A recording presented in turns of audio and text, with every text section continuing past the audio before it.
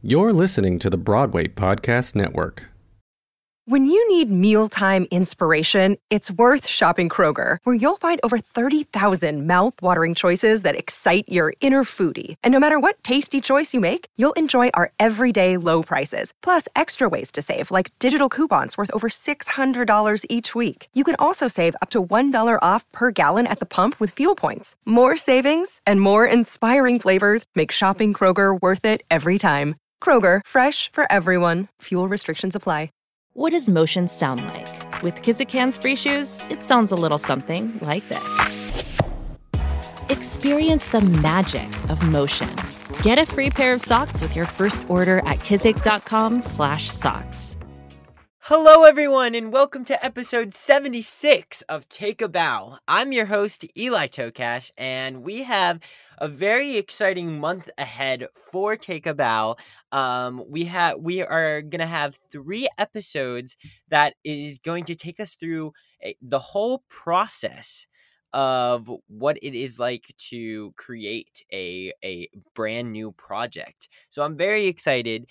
We are going to be working with the Rainbow Lullaby, who, by the way, I want to send a huge shout out and a thank you to Broadway Records and Elizabeth Scholar, who has helped set all of this up. And I think it's going to be really great for me and everyone listening to really walk through what it is like to go through a process from the beginning to the end, hearing multiple stories and multiple experiences and sides and perspectives from each individual working on the same project. We literally have people from every side of the fields in the entertainment industry, and I'm just so excited to bring it all to you.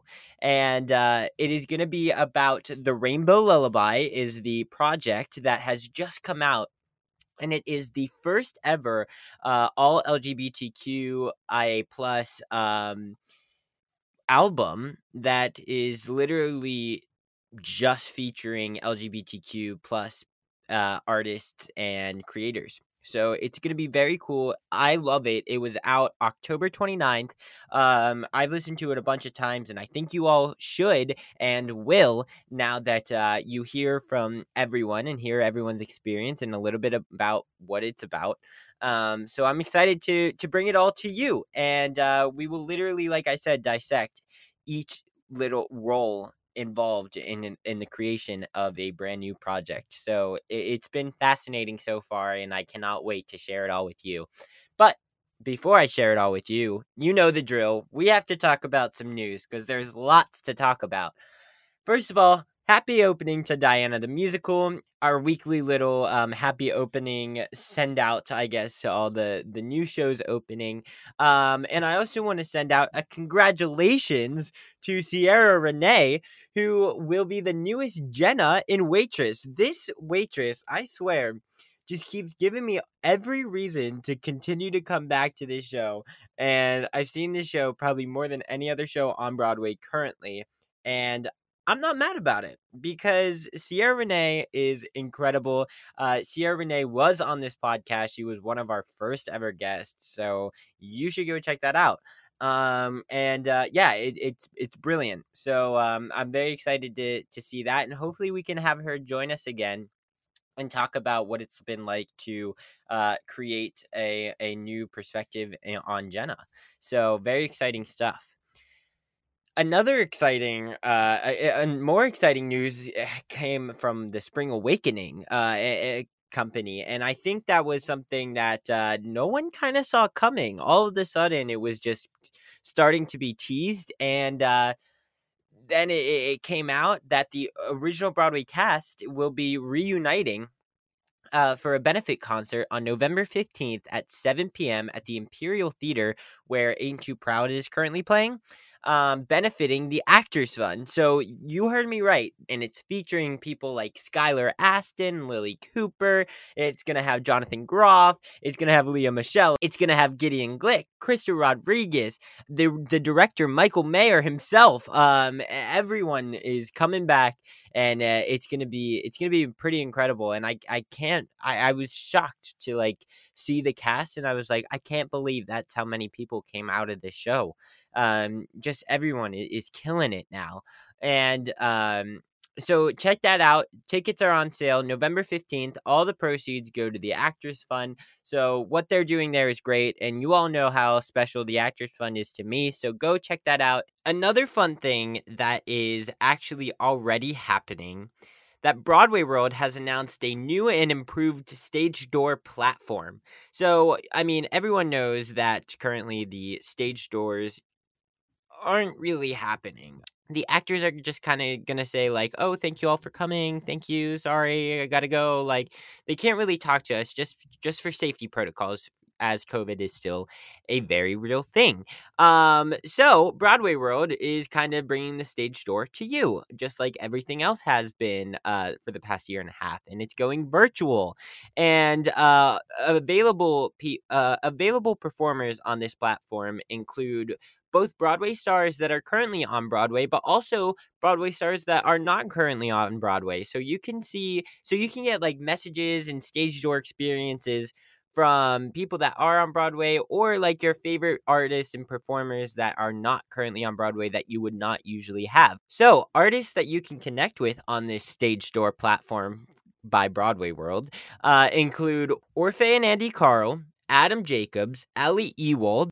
And notice a lot of these are actually Take a Bow guests. Like I mentioned, Andy Carl, Adam Jacobs, Ali Ewald, Max von Essen is joining, John Bolton, JJ Neiman, and I believe there's a couple others, but also some notable names that are also on it are Michael James Scott, Taylor Louderman, Tommy Bracco, Telly Leung, Laura Bell Bundy, Leslie Margarita, Jen Colella, Kate Rockwell, Gavin Lee. Oh my God, there's just, the list goes on and on and on. So definitely go check that out if that's something that you're interested in.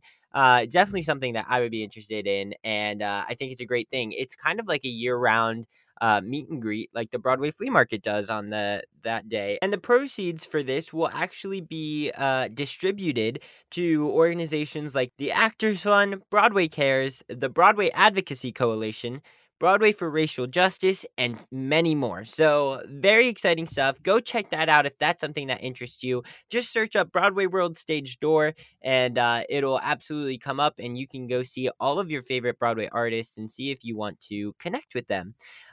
Speaking of fun ways to like continue to bring Broadway to you, Broadway HD announces the streaming of Chitty Chitty Bang Bang, Fiddler on the Roof, A Star is Born, and more during the month of November. It's also getting ready for its holiday season with a playlist of festive titles, including Holiday Inn, A Christmas Carol Goes Wrong, The Goes Wrong Show, She Loves Me, multiple versions of the Nutcracker, and A Christmas Carol. So go check that out if you have Broadway HD, or if you don't, go check out Broadway HD, because there's a bunch other cool things going on Broadway HD that are already out. It's kind of like a Netflix for Broadway. I believe I've talked about it on here before, but if I haven't, now you know. So that was this week's news section. I hope you all enjoyed it. There will be a lot more news coming out for next week, and I look forward to reporting that all to you. Once again, there is a lot more news that happened, and you can go look on Broadway World and Broadway.com and all the other places. But I kind of grabbed the best headlines that I thought fit the show, and had some familiar faces and friends involved, so I had to shout them out for sure. But before I send it over to the interview, let's get to the Drama Dictionary. This week's Drama Dictionary word of the week is actually going to be the green room. Well, we kind of explained that could be like a room that the school takes place in tutoring for kids, but in reality, it's kind of like a communal space, and it's more of like, if it's open and it's available, then like you can go and you can hang out, and you can keep like beverages in the fridge, and you can keep your food in there for like 2 show days. Usually PT takes place there if you're getting PT at the theater. There's just a bunch of things, and it's kind of just like a hangout room and a communal space. A lot of the swings will go there like during the show, and they'll all hang out. Like if they don't want to just like hang out by themselves in the dressing room, they'll go to the green room, or they'll go down to the deck on stage. And yeah, so that's what the green room is. It's really a communal space, and a communal dressing room in a lot of ways that anyone is allowed to go into at any time, and or they're able to book it for like PT or stuff like that. In the kids' case, you can do schooling there during the day, and you can hang out there during rehearsals and do whatever you need to do. Another fun thing that happens in the green room, actually, it also is birthdays. And so when it's someone's birthday, everyone usually goes to like the green room and sings happy birthday and has some cake. So that's another fun thing that goes on in the green room. And it's really just like it's like an open dressing room that you can have parties. I mean, like not really like parties, but you know what I mean, like celebrations and stuff, and do whatever you need to do. So it's just an open space available for the performers and the crew who are involved in the show. So that's enough talking from me. Let's get to talking to Ryan Bower Walsh, who is the creator of The Rainbow Lullaby. And we will also be talking to two writers, two people who helped write songs and wrote a song for The Rainbow Lullaby, Lucas Syed and Andrew Gourlay. So without further ado, curtain up on The Rainbow Lullaby.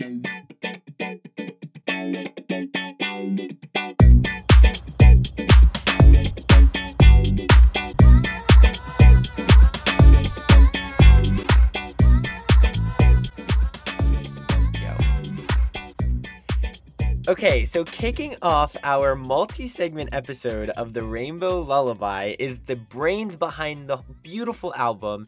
He not only created this project, he also wrote and also performed a few songs. So welcome to Take a Bow, Ryan Bower Walsh. I'm so excited to be here with you today. Hi there. It's so nice to be able to chat with you. Oh my God.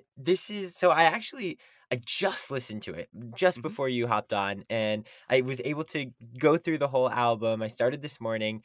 It's so, so beautiful. It's the perfect kind of child. It's perfect for what you guys are trying to do, and it's just the people, the talent that you were able to grab, the writers associated with it. It's not a surprise that it's just such a beautiful and beautifully written album with a beautiful message to every individual song. Oh, thank you. No, it's a massive album. I'm surprised you were able to listen to the whole thing. Yeah. Luckily each song is pretty short, but there's 25 songs on there, Hmm. which comes out to about an hour and like 15 or so.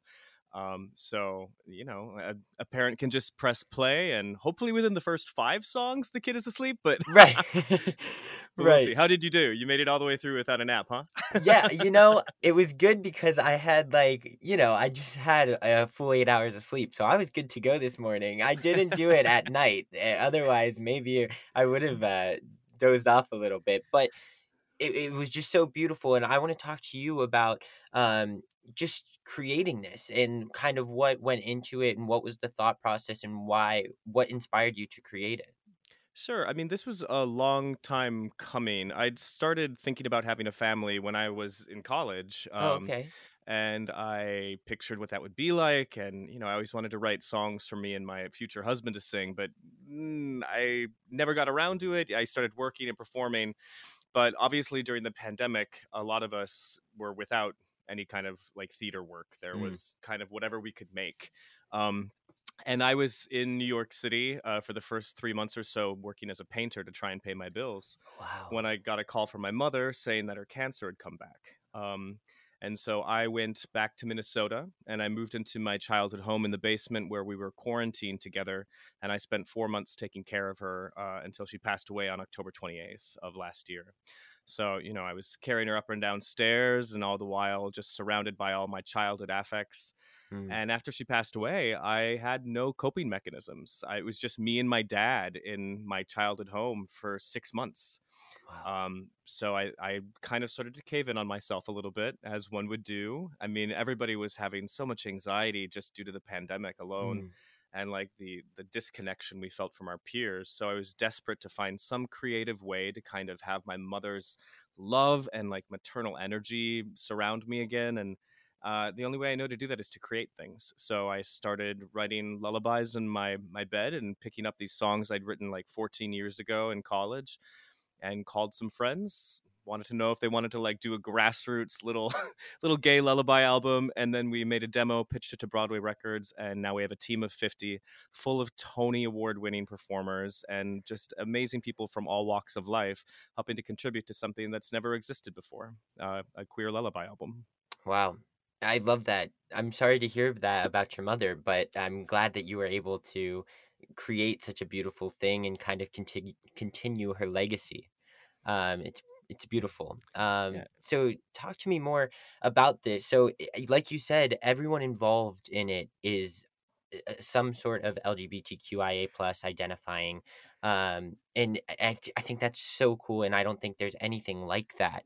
I think this is like kind of like the first thing. So, it kind of it's I don't know how to word it, but it's you can there's something more special about each of these songs when the people telling the stories kind of all come from that background, and kind of they're able to just relay the message in such a different yet more um, gratifying way in a lot of ways. Yeah, well, and as a queer person myself, I've watched straight people tell queer stories for Mm, years, and even in the most recent Stonewall movie, they like sure. had the wrong people starting starting the entire riot, and it was like it lacked this incredible authenticity, which is so important these days. Representation is literally how you change the landscape. It's how you help people come to understand your perspective in a more real way, and there wasn't anything that existed like that. We Googled, like I spent hours Googling and like had all my other friends like find out. We found two lullabies that existed. One was written by a woman in India, I think, if I remember, and one was from like a prison inmate system. And that was the only two in existence that we were able to find. But gay Wow. people and lullabies have been around for thousands of years. So Right. it's weird that they never seemed to cross paths. Or that's just one of those things where our history was erased because it wasn't carried forward. I mean, we lost an Mm. entire generation of our peers to the AIDS epidemic, and they were the ones who were to be our role models and our cultural leaders, but we didn't get that growing up. So it's our time now to kind of take up that mantle. Absolutely. Now talk to me, because you have all sorts of talents, and you were alluding to it earlier. You're a performer, but you've also wrote a few children's book, and you're now a composer and have songs all over. Like you can watch it, you can listen to this album on Apple Music, you can listen to it on Spotify, like literally anywhere that you find music. So now I know all of these like components are forms of storytelling, and they are similar in a lot of ways. But what to you are like the biggest difference that you've like found in being a writer of a book and writer of like music and an actor? That's an interesting question. I've always really had a strong, focused perspective that seemed to be unique to me, Mm, which in some creative fields can be a hindrance, and in others can be kind of that moment of promise you need to move it forward. As an actor, you're usually performing other people's work. You're kind of taking on and trying to channel their dream and their philosophy and their ideas of what narrative and plot can be. But as a painter, I control the entire story on one canvas in front of me and have an unlimited, within my limitations, capacity to tell it the way I see it. mm, And that's been something that I've really enjoyed. And with this process, it's a little bit of both. This album has like I think 18 LGBTQIA plus writers on it, and they're all from very different backgrounds, which means that there are so many different voices that children will hear that will help create that representation where they go, "That's my family. mm, That's where we are." And I think that focus in this was so important to me that there couldn't have been enough. I wish there'd been even more, if we could have somehow gotten more representation in there. But yeah, it's been interesting. And then I also released a clothing line this year, and that was it's a gender optional clothing line that is kind of riffing on like illustrators from the 1930s and Lisa Frank. Oh. And the reason I was interested in that is because I affirmed my pronouns as he they this year, and I'm really tired of Western gender identity. Mm. And then I also kind of wish as a kid I had had the opportunity to just wear things that I loved, and this was what I wish I could have worn. So the freedom to have my own perspective channeled into new creations is something that I've really loved about this like pandemic cocoon we've been in. Mm. It's given me a lot of freedom I didn't have before. Well, so where are we able to find your clothing line? This is going to be on Tinpin. They exclusively carry my line right now, and it's called Amazing. Banana Duck by RBW Art. And yeah, it's these little bananas that are also ducks that are covered in bruises, but are still happy and getting into mischief, and have no idea why they exist, but continue to all the same. Oh my God, that sounds amazing. I can't wait to check it out. Yeah, there's going to be an adult line coming out in November, December. Awesome. With like hazmat suits and cool non-gendered wear, A-line skirts and long t-shirt Yes. dresses. It's going to be a lot of fun. That's amazing. So let's get back to Rainbow Lullaby. So Please. what is your writing process like? Like, what is it? Just both in writing a book and both songs. I'm interested in both, all of it. So the one thing I've always done is I've just written stories. Mm. I have my mother used to take all these videos of me, apparently, where I was on the backyard swing, and I would just be singing songs that I was making up for literally hours, to the point where she's like, "There's something wrong with the child." And I had a sandbox right next to it, and I would write stories about these cities I would create and all these like, epic civilizations. And I remember it was like 4 or 5 years old, and this is how my brain worked. So when I sit down to write something, it's sort of like I pull up a Rolodex of possibilities, and then I just put them together like a math equation and come out with a story that I think is fun or beautiful. Those are my two goals when I'm making something: is can I make it beautiful or can I make it fun? Yeah. And with this lullaby album, there's a lot of both. I mean, there is one straight person on the album, Marissa Rosen. She is our ally in residence. Ah. And she's on a song called Best Friends that's sung with Marty Thomas. I don't know if you know Marty and Marissa, but they are just a wonderful pair of people in New York in the theater scene. And yeah, I can't imagine doing an album that didn't include that aspect, because as a young gay person growing up, I remember part of creating all these stories was having a best friend to like have as my adventure buddy, and mine was Rachel Serber growing up. Oh. So that I kind of taken a lot of history to my process, but when I sit down, usually it's because I have one focused thought, and then I just expand and riff on it until it becomes like a saga. And this album sort of fits that process as well, because I don't know if as you heard it, it starts with like a soundscape, Right. right? That's actually what my backyard sounded like growing up. We lived on this like marsh swamp thing in wow. Minnesota. And so all these crickets and windstorms, we had these big eaves on the house, and the way that wind blew through them, I really wanted that to be the way the album started. Yeah. So, I wanted to start from a really small but really genuine place, and then expand it forward into this massive album of 25 songs that Mark Shaman concludes with Own Sweet Family with Susie Mosher. So good. Do you have a favorite? Oh, because they're so different. I don't know. I mean, I really like Adam Overett's song. It's really pretty. Jay Armstrong Johnson sings it, and it's really gorgeous. I can't even. And then like Christine Dwyer, who's a friend from college, she's on the album.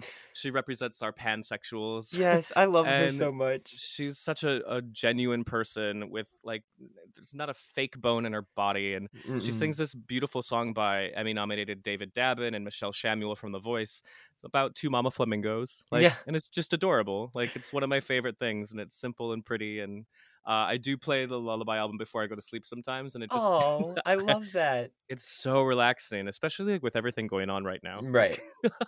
But what about like for you? Like, do you have a favorite song that you wrote? I wrote a song on the album called Baby My Baby, and I wrote it, like 12 years ago. and it had a different title. I wrote it about a crush I had. Oh my God, no way.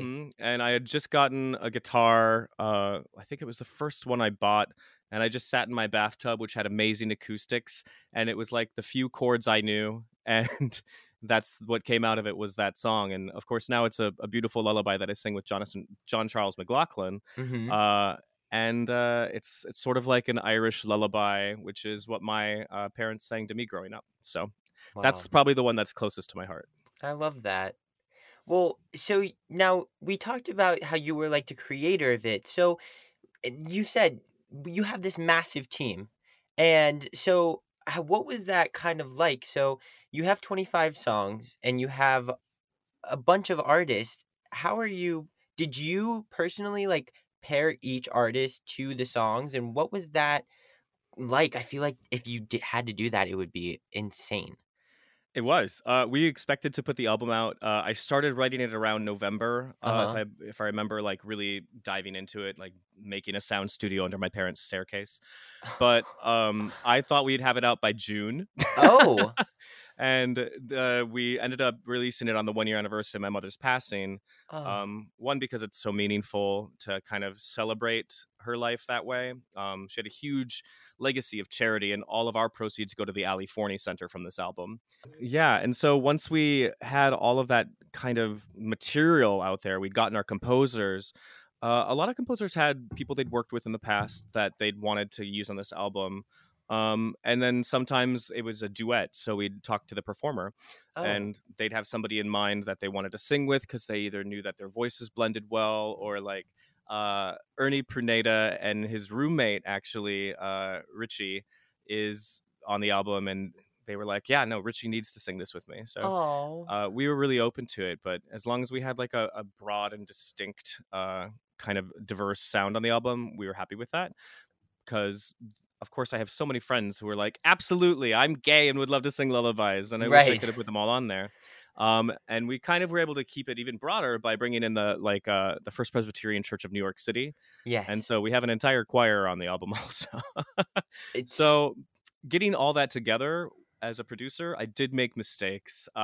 It's my first time doing this, and there were things where I was like, oh gosh, I wish hindsight weren't such a gift and curse at the same time. But I learned so much from it that I kind of think I'm gonna do it again. I don't know if it's gonna be exactly this or what, but I really enjoyed producing this. Oh my So God, that's so exciting. yeah. Would it be like a part two if you like kind of did this again, or just like a re-release or something?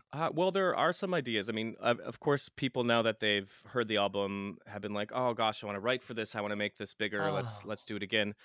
But we also want to turn it into a children's book with illustrations for each song. So I'm trying to get hooked up with Yeah. publishers to do like an album, a disc inside the jacket flap of it. So Sure. we'll see.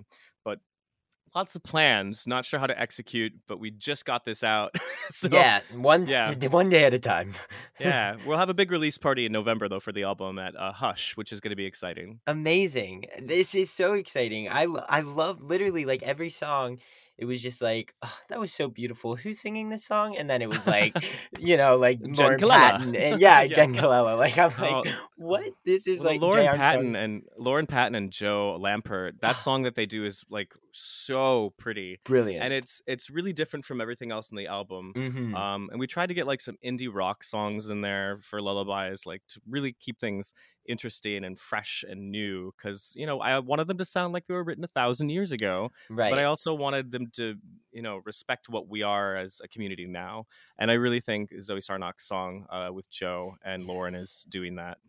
Yeah.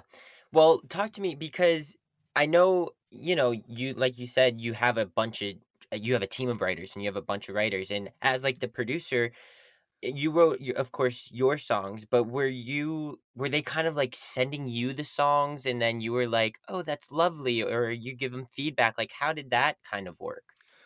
Yeah. So mostly it was just like write whatever you want, and I really want to respect your perspective on this. Mhm. But there were always a few things where I had to take that leadership role, and it was intimidating because it's not my favorite thing to be like, "Hey, let's take another crack at that." Sure. But there were a couple of moments where we definitely wanted to revise things to keep the flow of the album, and to keep the integrity and simplicity of the sound on the album. And one thing that was really important to me is that, you'd hear it as a parent and you'd be able to sing it. Yeah. So if something seemed like it was just a little bit too difficult for a really tired, sweaty mom at like 3 a.m. to like remember all the words, then we tried to fix it up.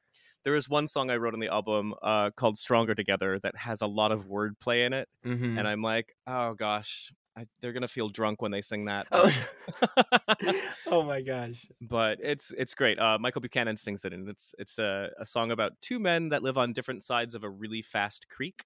And unfortunately, one of their houses blows down during a storm. So the other person takes the roof off their house to make a bridge, and together they make one new home together. But there's a lot of wordplay in there, and if you remember it, you'll know what I'm talking about. Yeah, absolutely. One of my favorites too, that we haven't mentioned is the song that Clay Rice Thompson and his husband Chris Yeah. sings. And it's beautiful. It's like their voices together. Like when you were saying, like, oh, like when artists would be like, oh, I want to sing it with someone who's like maybe blends with my voice, like their voices together. Like I was literally having chills while I was listening to that song. It was just so beautiful, and definitely like one that I could be like, yes, I could turn this on before I go to bed. Like Yeah. it was totally one of those. They're the sweetest people too. Yes. We tried to have them record in their hotel room, I think, with like some equipment from another cast member. But we ended up actually getting an awesome recording studio in Atlanta to record them. So Wow. it was a really, really fun day with them in the studio. Oh my God, how was that like? Just to figure it out during the pandemic when with people in different places? Well, we got lucky because Yasuhiko Fukuoka, who is my co-producer on this album, he had a beautiful sound studio in his apartment in Oh, Hell's Kitchen. wonderful. So we were able to pull a lot of our performers in that way, but we also worked with performers all over the country. Kyler O'Neill is in Mm. Los Angeles. Kyle Dean Massey and his husband Taylor Frey are out there as well. And so, trying to get that sound to be cohesive. I think Chelina Kennedy was recording in Canada or Chicago. Mm.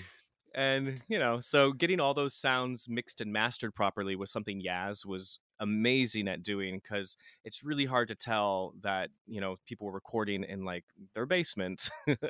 But we got some really good sounds out of it all the same. And I Sure. think that this pandemic had everybody buying a microphone at this point, Yes. which made it a lot easier. I remember when I was setting up my studio under the basement staircase, I went to Guitar Center in Maple Grove, Minnesota, and they had one microphone left. And the guy No goes, way. well, everybody started a podcast. I And was love like, it. yeah, well, good for them. So Yeah.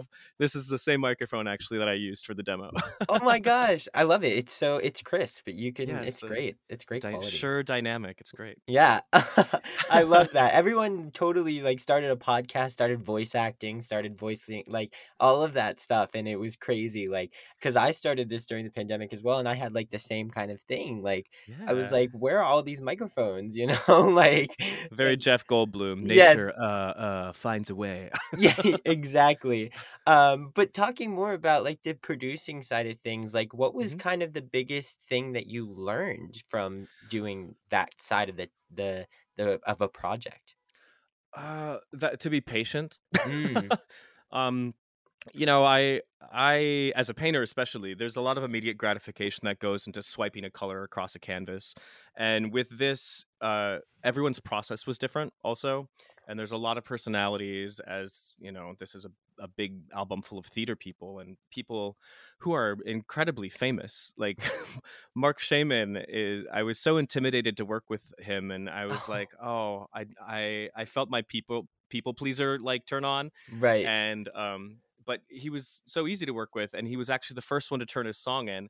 And the only thing that he asked of me as a producer, he says, can I do a full orchestration? Oh my gosh. And I was like, yeah, you could have as many fiddles and bassoons. And he ended up writing that song with Susie Mosher, and it is lush and it is beautiful and a perfect way to close it. But yeah, I think just patience overall was the biggest lesson for me. Incredible. And it ended up all coming together just in time for the 1-year anniversary. And I think that it was even more meaningful having to wait. Yeah, absolutely. It totally I'm glad, like I understand like the whole like June with Pride and everything like that, but like Yeah. it totally just like it comes full circle and it's like meaningful for everyone involved, like to be a part of that on that date, on that 1 year anniversary date. I can't imagine, but it's beautiful, and I think it was a good time. Like with Broadway reopening, people are still kind of like hesitant, and this still gives everyone a wonderful kind of outlet to experience new art. So I think it's perfect. Thanks. Yeah, Yeah. it's important that we kind of create these new cultural music traditions in queer families because I think we need to get rid of the stereotypes that gay people have endured for so long. As a like societal coping mechanism for people who made us feel other. Mm, We don't have to be like silly jokes. sure. We have children. We're your neighbors. It's not that strange and it's not that difficult. But I think something as like as sweet as a lullaby, that kind of passive arts activism that just helps bring representation and helps make us more visible as people with families. It's a wonderful way for us to kind of take a stance on how equal we should be and how we should be treated. We should be treated like family. Mm, absolutely. Wow. Okay. Well, that's all I have. I mean, I think that's a beautiful way to end this little conversation here, and it'll go into like another conversation that I have with someone else. So, because I'm gonna include multiple guests into one episode, so Fabulous. I think this is a perfect way to leave off. Do you have anything else that you want to share? Uh, it's a lot of ideas up here, so sometimes I lose coherence. That's all. I understand. I'm the I'm same sure you way. get it. Yeah, it's Also, you're in tricky. college right now, and oh my God, you must be exhausted Oh, I'm trying to exhausted. like do something like this. Are you majoring in musical theater or? I'm actually majoring in arts and entertainment management. Oh, okay, that's great. So, it was a new thing for me. I've done a lot of musical theater in the past, and I went to high school for musical theater, and a lot of my teachers there are teachers at like Marymount and Pace and NYU. And, they kind of just told me that like you'll be getting the same training there. So if you want to do something else, like take that opportunity. So I wanted to stick with arts because, of course, it's my love, and I was able to get like a business degree through this. So I was like, Amazing. wow, okay. So yeah, Yeah. that's what I'm doing. But I'm glad Well, to be in the arts still.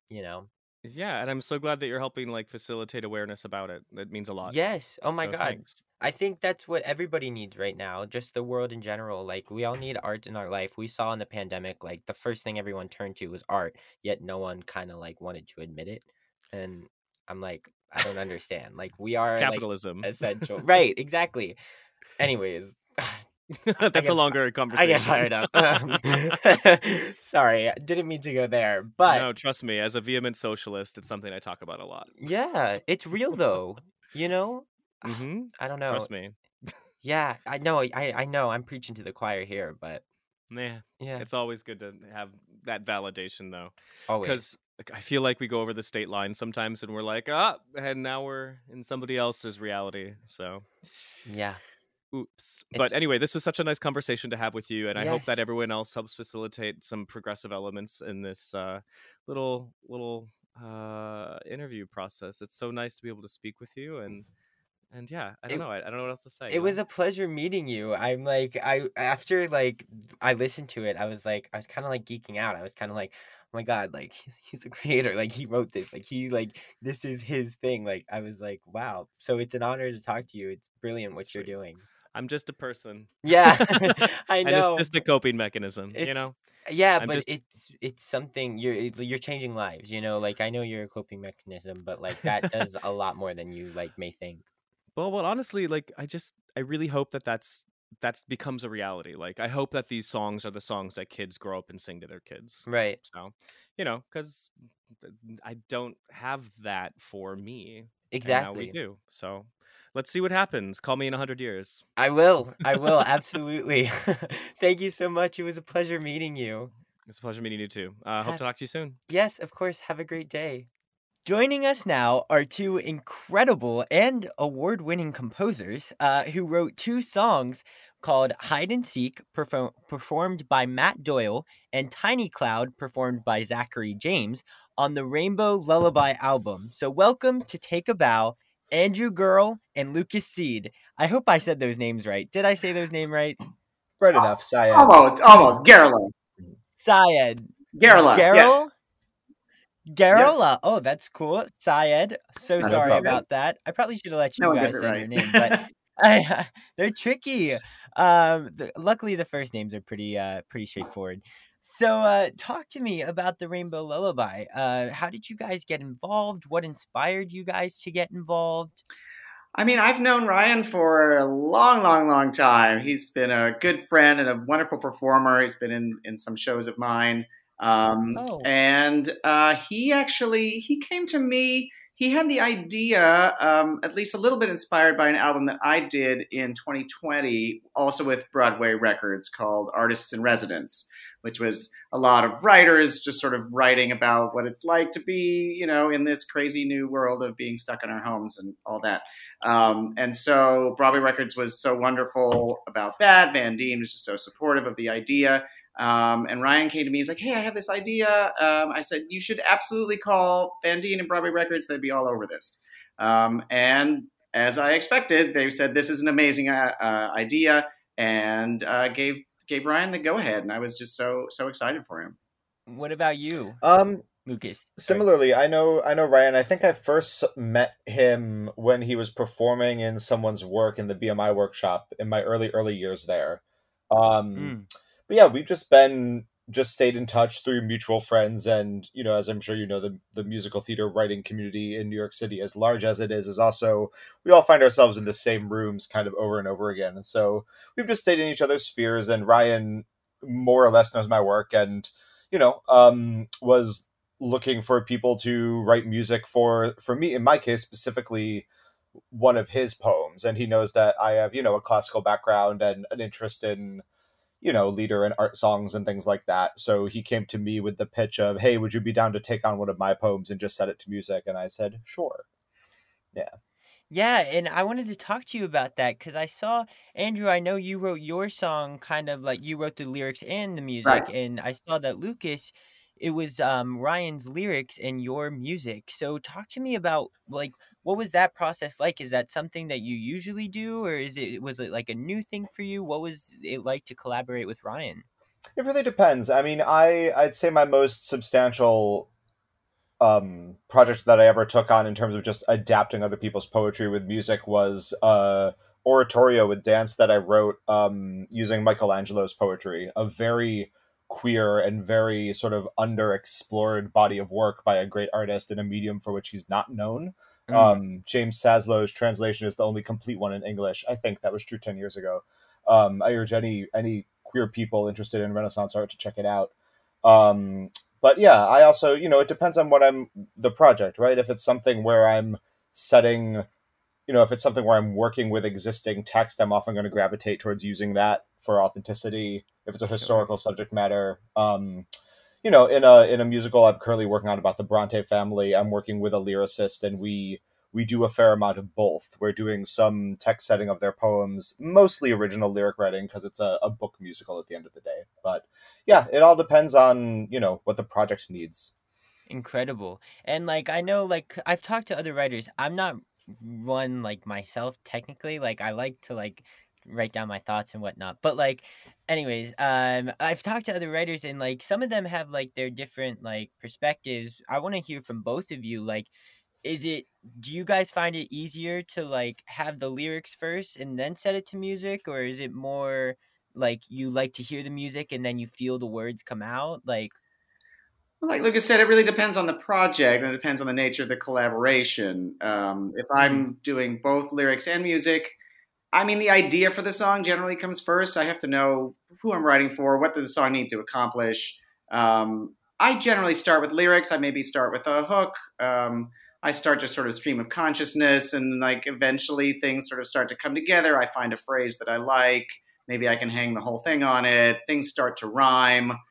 And as I get into it, a rhythm at least comes to mind, and maybe a little echo, a little ghost of a tune starts to make itself known. But generally the words and the idea have to be solid. Otherwise you can waste a lot of time writing a really great song that ends up not doing what it needs to do.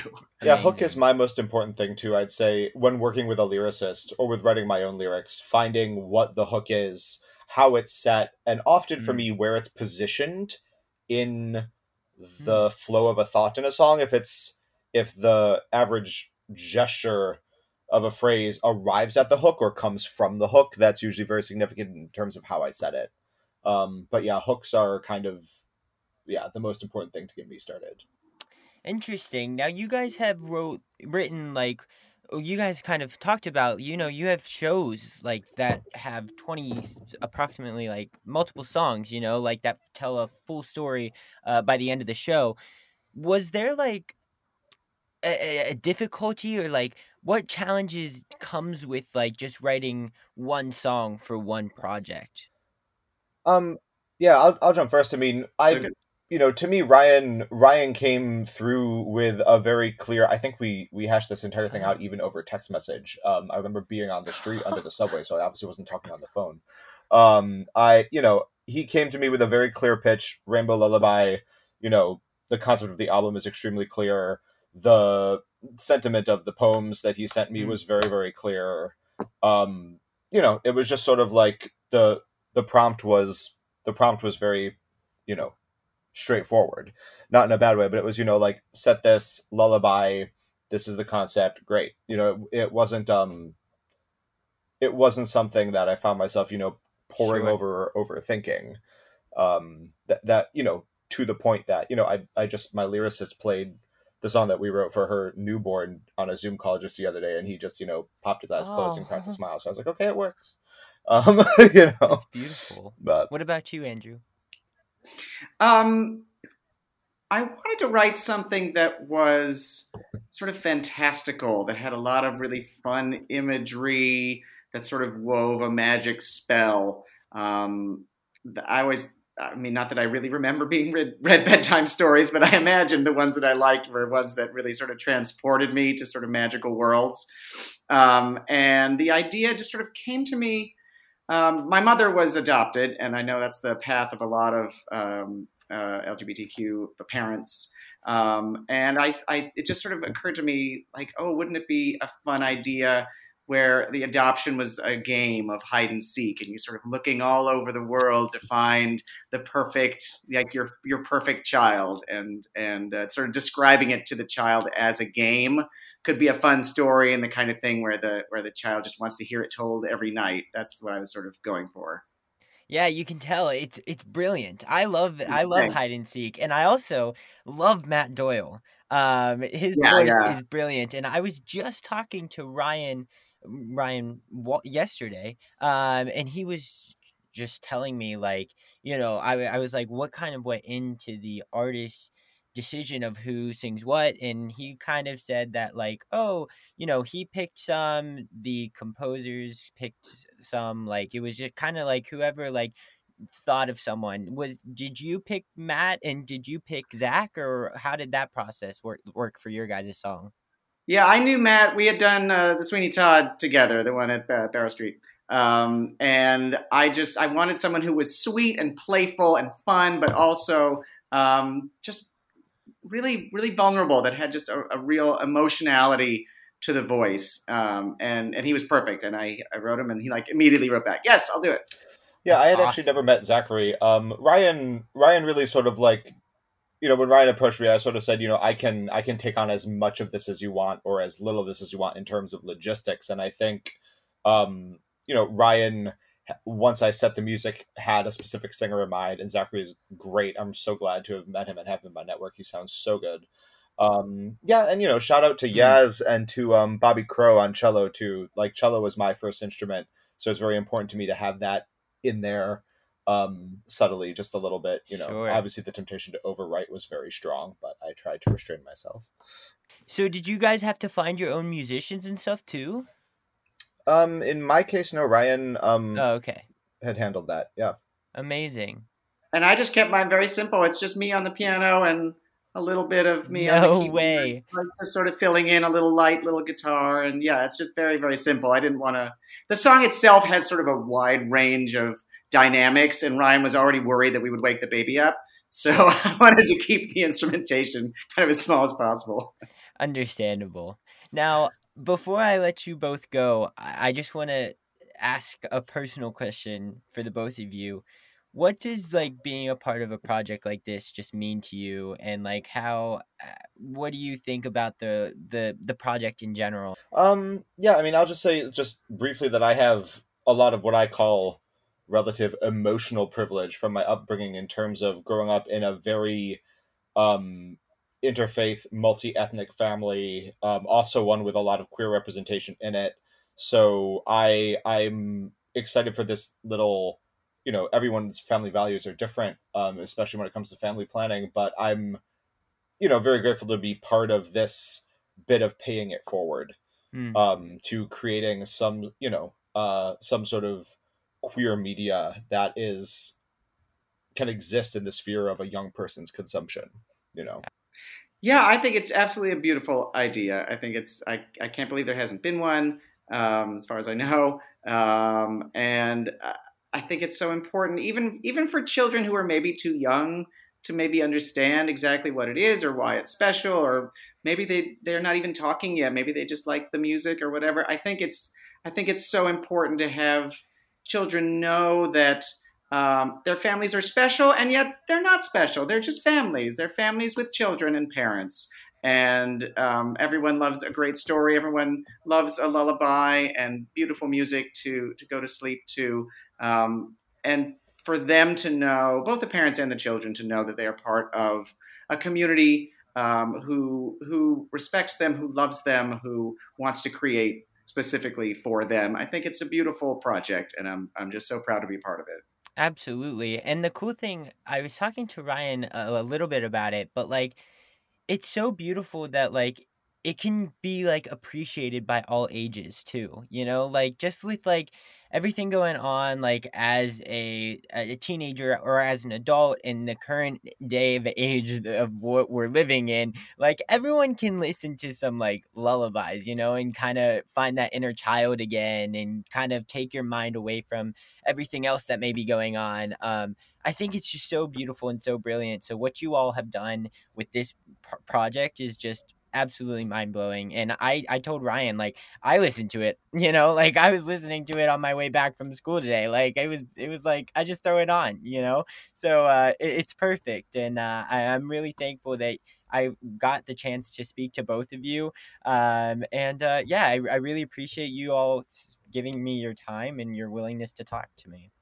Well, thanks for having us, and thanks for supporting and giving a platform for this beautiful album. Absolutely, yeah, much appreciated. This stuff is super important, and I'm glad it's getting out there. Thank you for having me. Definitely, of course. Thank you. Have a great day. It was so nice to meet you guys. Nice to meet you both. Take a bow, Ryan Bauer-Walsh, Lucas Syed, and Andrew Gurley. Thank you all so much for coming on Take a Bow and talking about the Rainbow Lullaby. Like I said, Hide and Seek and Tiny Clock and Hide and Seek are the songs that were talked about this week, so go check that out on the Rainbow Lullaby, anywhere you listen to music usually. You can stream it, you can go to BroadwayRecords.com, you can do anything and you will find it. Both songs are absolutely brilliant, and I'm so excited to continue to talk to more people about what it's like to create such a unique and special project, and just a project in general. We're going to get some performers on here next week, and then we're also going to follow it up the following week with some more writers and composers, and I love to hear what their experience is like with this, because it is very different from any other experience, but also it allows me to understand kind of like the writing process. And I know we haven't had many writers on this podcast. I know we had Jack Feldstein on during the Broadway Cares Equity Fights AIDS episode, but we haven't had many on. So I am glad to be getting more of those artists on the podcast and hearing those perspectives and hearing those journeys that if you're interested in writing, I hope that you will be able to take a lot away from it. So that does it for this week's episode. I appreciate everyone for tuning in. As always, it was really fun. And next week, we're going to learn more about the Rainbow Lullaby. And I hope to see you then. But until then, have a great week.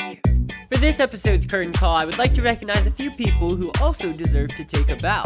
This podcast would not be possible without the help from Dory Berenstein, Brittany Bigelow, Katie Rosen, Alan Seals, and the team at the Broadway Podcast Network. Next in line to take a bow is Tessie Tokash, who edits the audio and all the visuals for this podcast. A special thanks to patrons Brian Thompson, Pat McNamara, the listeners at PCC, as well as all of the other patrons for their continued support. If you're interested in becoming a patron, go to patreon.com/TAB. And if you enjoyed this week's episode, don't forget to subscribe on the platform that you're currently listening to this on. Also, feel free to give us a follow on Instagram at Take a Bow Podcast. Take a Bow's logo is designed by Giselle Bustos, and the music is by Nikki Torsha and Cormac Collinon. Bye everyone, hope to see you next week. Hey, it's Leslie Odom Jr. here on the Broadway Podcast Network to tell you about the Rise Theater Directory, a program of Maestro Music. Rise is a national online resource designed to connect and empower backstage and administrative and creative theater professionals from underrepresented backgrounds. If you work or aspire to work in the theater community, this can help you find your next project. And if you hire theater professionals, search the Rise Theater Directory to find your next team. Create your profile now and get more information by visiting risetheater.org. That's theater with an RERISETHEATRE.org, because only together we rise. Hello, it is Ryan, and I was on a flight the other day playing one of my favorite social spin slot games on ChumbaCasino.com. I looked over at the person sitting next to me, and you know what they were doing? They were also playing Chumba Casino. Coincidence? I think not. Everybody's loving having fun with it. Chumba Casino is home to hundreds of casino-style games that you can play for free anytime, anywhere, even at 30,000 feet. So sign up now at ChumbaCasino.com to claim your free welcome bonus. That's ChumbaCasino.com and live the Chumba life. No purchase necessary. VGW. Void where prohibited by law. See terms and conditions. 18+.